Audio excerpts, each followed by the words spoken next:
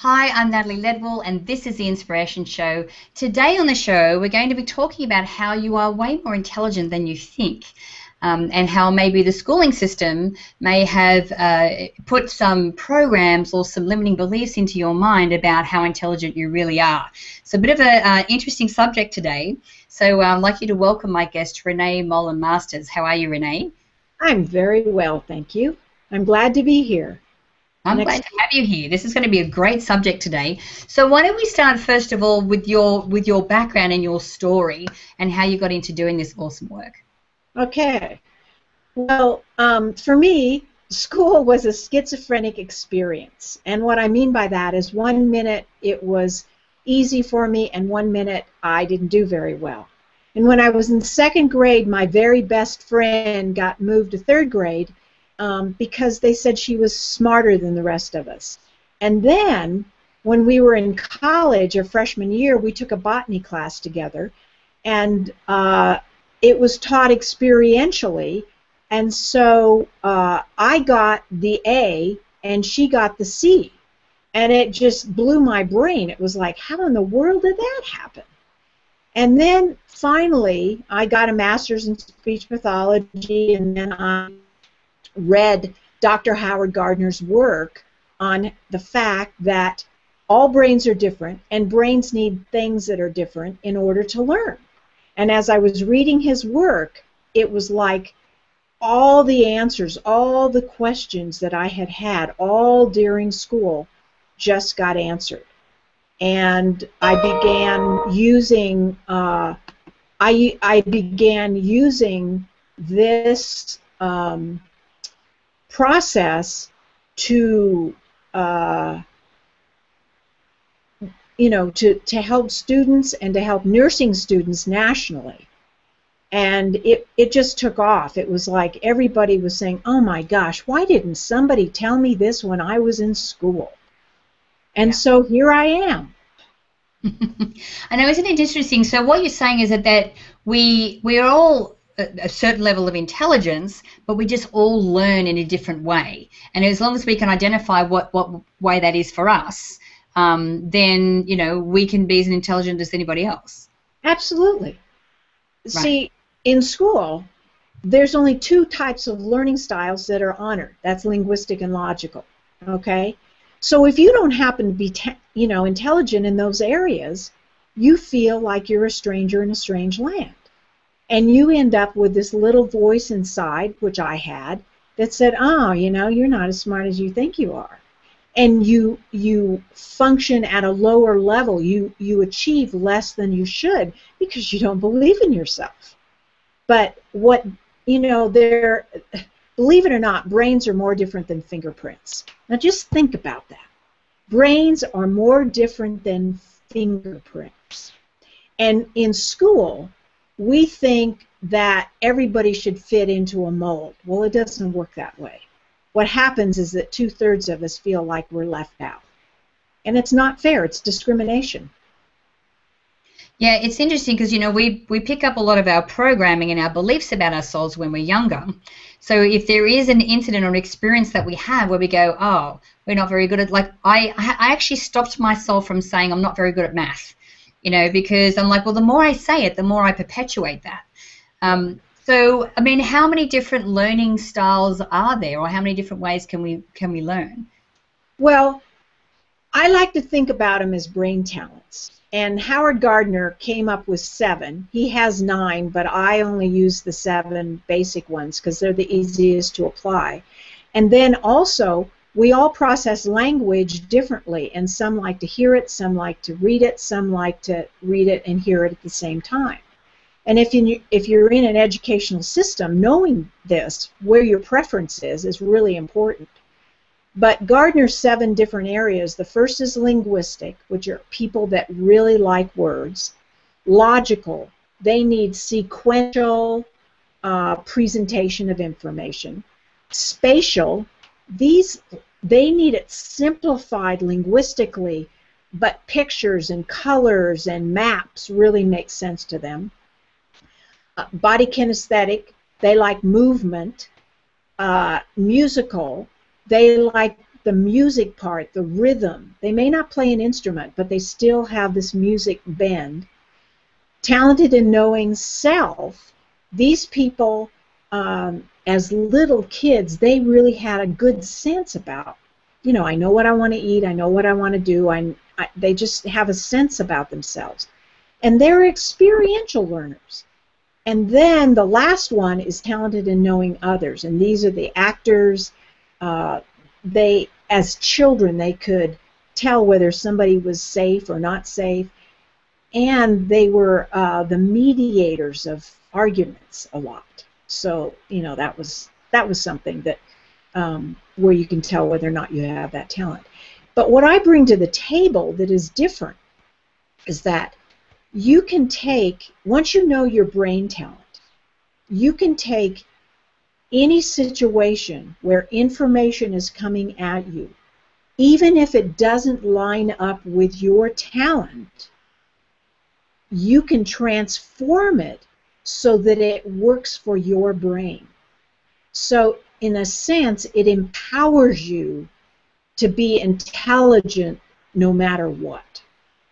And for students, sometimes they think they can only learn when they have a good teacher. Well, this changes the game completely. Yeah, because it's interesting that, because what I'm thinking of, like, okay, we've got these 7 different styles of learning. I mean, as a teacher, how do you teach all 7 styles? So what you're doing is empowering the student on how they can take a specific piece of information and then change it so that they learn it the way that they are, best at learning. Exactly, and I think that you brought up a good point. I think the reason this hasn't really taken off in school, learning style hasn't taken off in schools, is that teachers don't know how to use it. They've tried teaching to all the different styles, and they know that it doesn't work. So this is a total different way of doing it, and it truly is about empowering the student, which is where they're the ones doing the learning. They should be empowered, in my opinion. I know, exactly. So what you're saying is it doesn't matter whether they're in primary school or high school or college or wherever they are, once they know how to change to basically decipher the information in the way that they learn, that they can, it doesn't matter where they are or what they're learning, which is very cool. So so tell me some of the people that you've worked with, like can you give me like an example of how someone has been able to change something into the style that they're used to learning? Okay. Well, let me tell you a success story first. There was a student who had to learn anatomy and physiology stuff, which is a lot of information. She was musical and she was body kinesthetic. So she put all the stuff that she had to learn on a tape.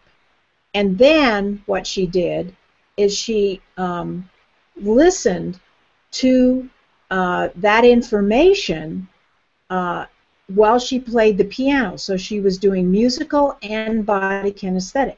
One time through, she had her mom test her. She knew the information cold. She went to the test, and she passed the test. A week later, she still knew the information. And anatomy and physiology is very detailed information. So she learned it. She didn't memorize it. Now, as far as changing a learning situation, what happens is if you change a learning situation, what happens and how you do this is, let's say that I'm a logical learner and I like sequential. First this, then this, and then this, and then this. And let's say that you have a teacher who is linguistic. And what linguistic teachers do is they go to the main heading, and then they go off on tangents and tell stories. And what happens to the logical learner is they get lost because it's not sequential. So what we have them do is we have them get separate pieces of paper and put the major headings of where the lecture is going to go that day on these separate pieces of paper. And when the teacher starts talking about a heading, they start taking notes. And when the teacher goes off on a tangent, they don't panic because they know eventually they'll come back, and when they talk about another heading, they find that piece of paper where that heading is, and they start taking notes again. So when they're finished, they have the entire lecture outlined and organized in a sequential manner. Yeah, you've So just so the other interesting point you brought up is that you can be a combination of different styles of learning as well. exactly. I mean, we're not just one note. We have many notes, and we have many talents. And when you take the two self-evaluations, which are in my book and my online training, you only focus on your strengths. You don't worry about your weaknesses. Your weaknesses are there, so what? Focus on your strengths. You can hit a home run with your strengths.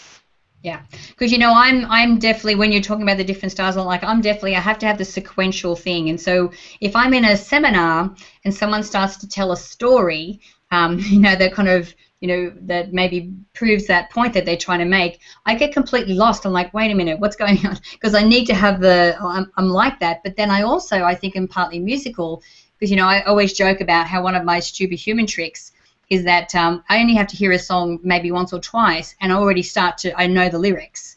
Yes. So I pick up things with music as well, which is really interesting. So if I was to learn something with audio, but have, while I'm, listening to music, it's a little bit like our mind movies, where you have your affirmations and your photos, but you combine music with it. It helps you to retain that information more. Would that be right? Yeah, for you, but that wouldn't work for everybody. And obviously you have a very musical mind, and you could really take that to the bank and make all kinds of jingles and make up your own songs and do all kinds of crazy things, and that stuff would just be flying into long-term memory. You'd never forget it. And you probably don't forget songs, I would imagine. No, and it blows my mind. Like, I can hear a song that I haven't heard for 25 years and still remember the lyrics. I'm like, how does that work? Obviously, it's perfect. It's a perfect example. It's in long-term memory. And so what's really exciting is that when something goes into long-term memory, it associates with everything else you know about that subject matter. And a chemical reaction happens. So it literally changes the way you think, and you can begin to come up with new and innovative ideas and think outside the box. So it's fabulous. It's really a new way. And what's happened in schools, and that's not just in the United States, it's all over the world, we have abandoned our love of learning. And what we embrace in school is memorizing. And if you go to my website, there's a blog that talks about the difference between learning and memorizing. The difference is huge, and the impact on our young people is huge. And we need to start asking our kids, do you know how to learn? Yeah, awesome. So on that note, Renee, if people want to find out about your course or your book or anything that you have, where can we send them? Where is your website? Okay, my website is www.youaresmarterthanyoutthink.com. And you go to that website, there's 2 free downloads. One is mistakes parents never want to make when sending their children to college, and the other is living your life without knowing your brain talents is disastrous. And so those are 2 free downloads. Check out the videos. You can see a trailer of my online training. You can read chapters of the book. You can order everything there. You can contact me. Yeah, it's full of information. Awesome. Awesome. Well, thanks, Renee. I knew today's show was going to be very interesting, and you definitely shared some amazing information that I've even learnt about myself now, which is awesome. So thanks again for joining me. Great. Thank you for having me. It was fun. Thanks, Renee. Now, guys, I encourage you to share this video. Get the word out there. You can do that by clicking the Facebook and the Twitter share buttons on this page. Also, download the app if you haven't done so already so you can watch the shows on the go. And make sure that you leave your email in the box on this page so I can send you the Manifesting with the Masters video e-course. It's actually valued at $87, and I would love to send it to you for free. So until next time, remember to live large, choose courageously, and love without limits. We'll see you soon.